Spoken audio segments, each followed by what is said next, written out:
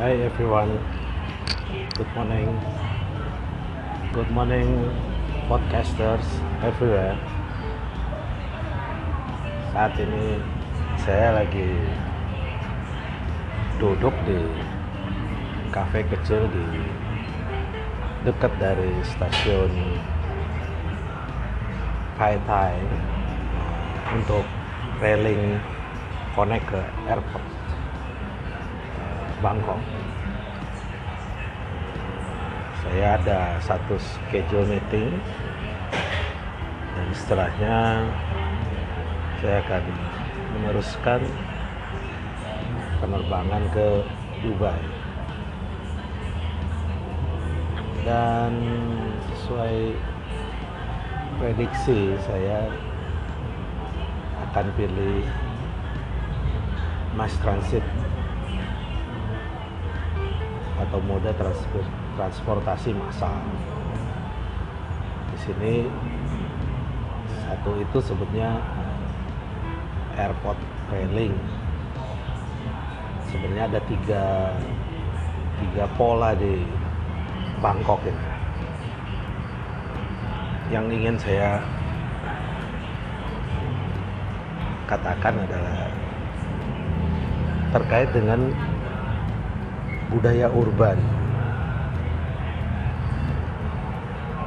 Emang kalau kita bicara mengenai transportasi massal, maka kaitannya paling erat itu adalah dengan berkembangnya atau sebagai akomodasi terhadap budaya urban yang maunya cepat, sophisticated, simple,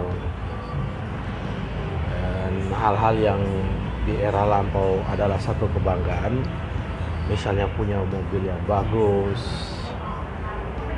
kira-kira itu tidak begitu pas dengan apa yang kita sebut budaya urban itu. Dan setiap orang saya perhatikan sangat menikmati berdiri berdempet-dempetan, ya seperti di Jakarta lah ya. Tapi di Jakarta sekarang sudah ada MRT, sebelumnya kan belum ada. Tapi busway kira-kira mau coba mengadaptasi itu tapi belum maksimal. Tapi setiap orang tidak ada masalah untuk berdempet-dempetan, berkejar-kejaran dengan waktu. Di kelas bekerja sangat tergambarkan di situ. Dan ini harusnya bisa memberikan inspirasi tambahan kepada para pebisnis juga. Dan mungkin itu juga salah satu keterangan lebih lanjut dari betapa berkembangnya bisnis berbasis aplikasi. Karena selama di dalam perjalanan saya juga bisa perhatikan, dan teman-teman juga pasti sudah terbiasa dengan kondisi di tengah situasi atau suasana berdempet-dempetan, setiap orang sibuk dengan cellphone mereka, dengan gadget mereka. Dan itu adalah peluang yang bagus untuk para pebisnis atau teman-teman sendiri yang memang istilahnya gape, dalam arti cukup menguasai cara-cara berbisnis secara online. Kembali ke soal-soal betapa kita sekarang hidup di era paperless itu. Dan makin kesini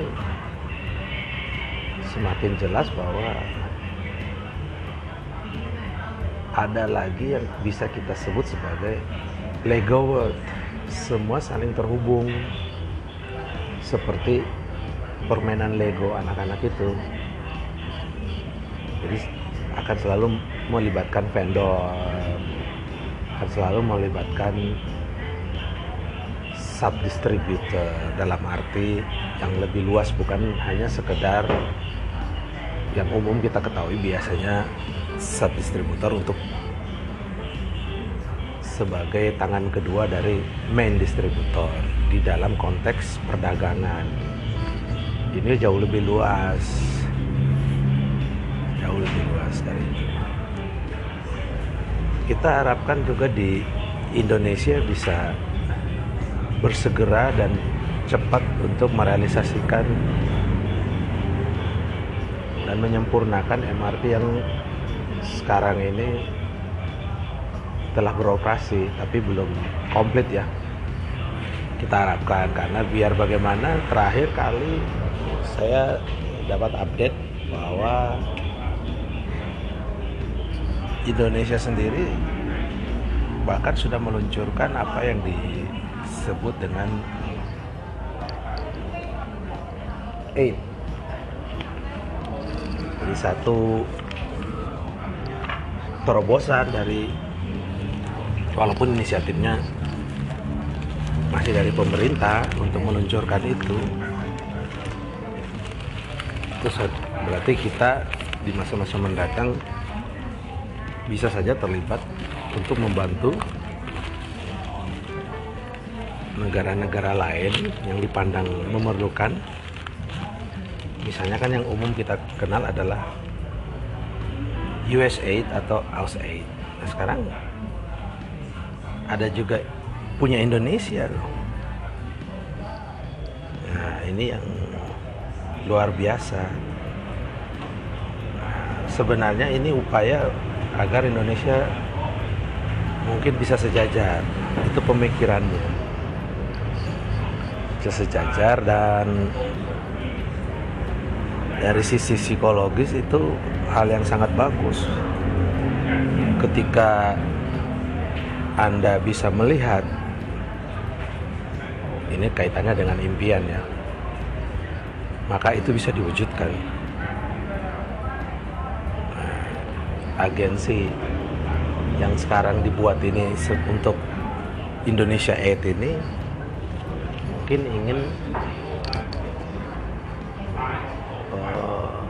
bisa dikatakan menggambarkan diri atau mensugesti diri lebih dulu itu bisa sejajar dengan negara-negara yang lebih maju, dan itu sangat bagus.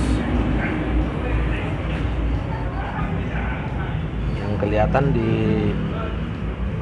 negara seperti Bangkok ada hal unik lain, maksud saya Thailand. Ada hal unik lainnya itu ya, saya baru benar-benar menyadari bahwa sebenarnya kita ini benar-benar mirip ya secara perawakan dengan orang-orang Thailand. Dan di dalam beberapa kesempatan orang-orang Thailand langsung secara tanpa basa-basi mengajak saya bercakap-cakap dengan bahasa Mong Thai.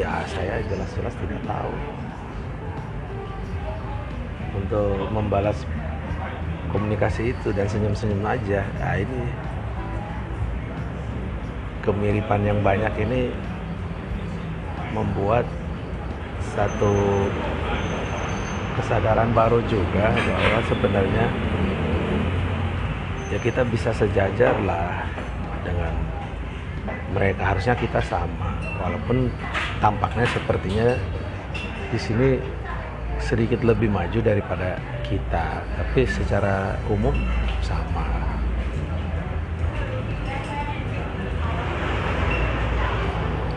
Ya, ada banyak hal yang bisa kita lakukan, teman-teman. Jangan bosan-bosan untuk melakukan terobosan, berpikir hal-hal yang penting dan memberikan sumbangsi. Ayo terus buat, tidak usah banyak pertimbangan dan ragu-ragu. Terima kasih ya teman-teman. Semoga Tuhan memberkati teman-teman semua, dan kita akan jumpa lagi dalam beberapa jam ke depan dengan inspirasi yang lain di dalam menemani perjalanan saya menuju Dubai dan seterusnya. See you.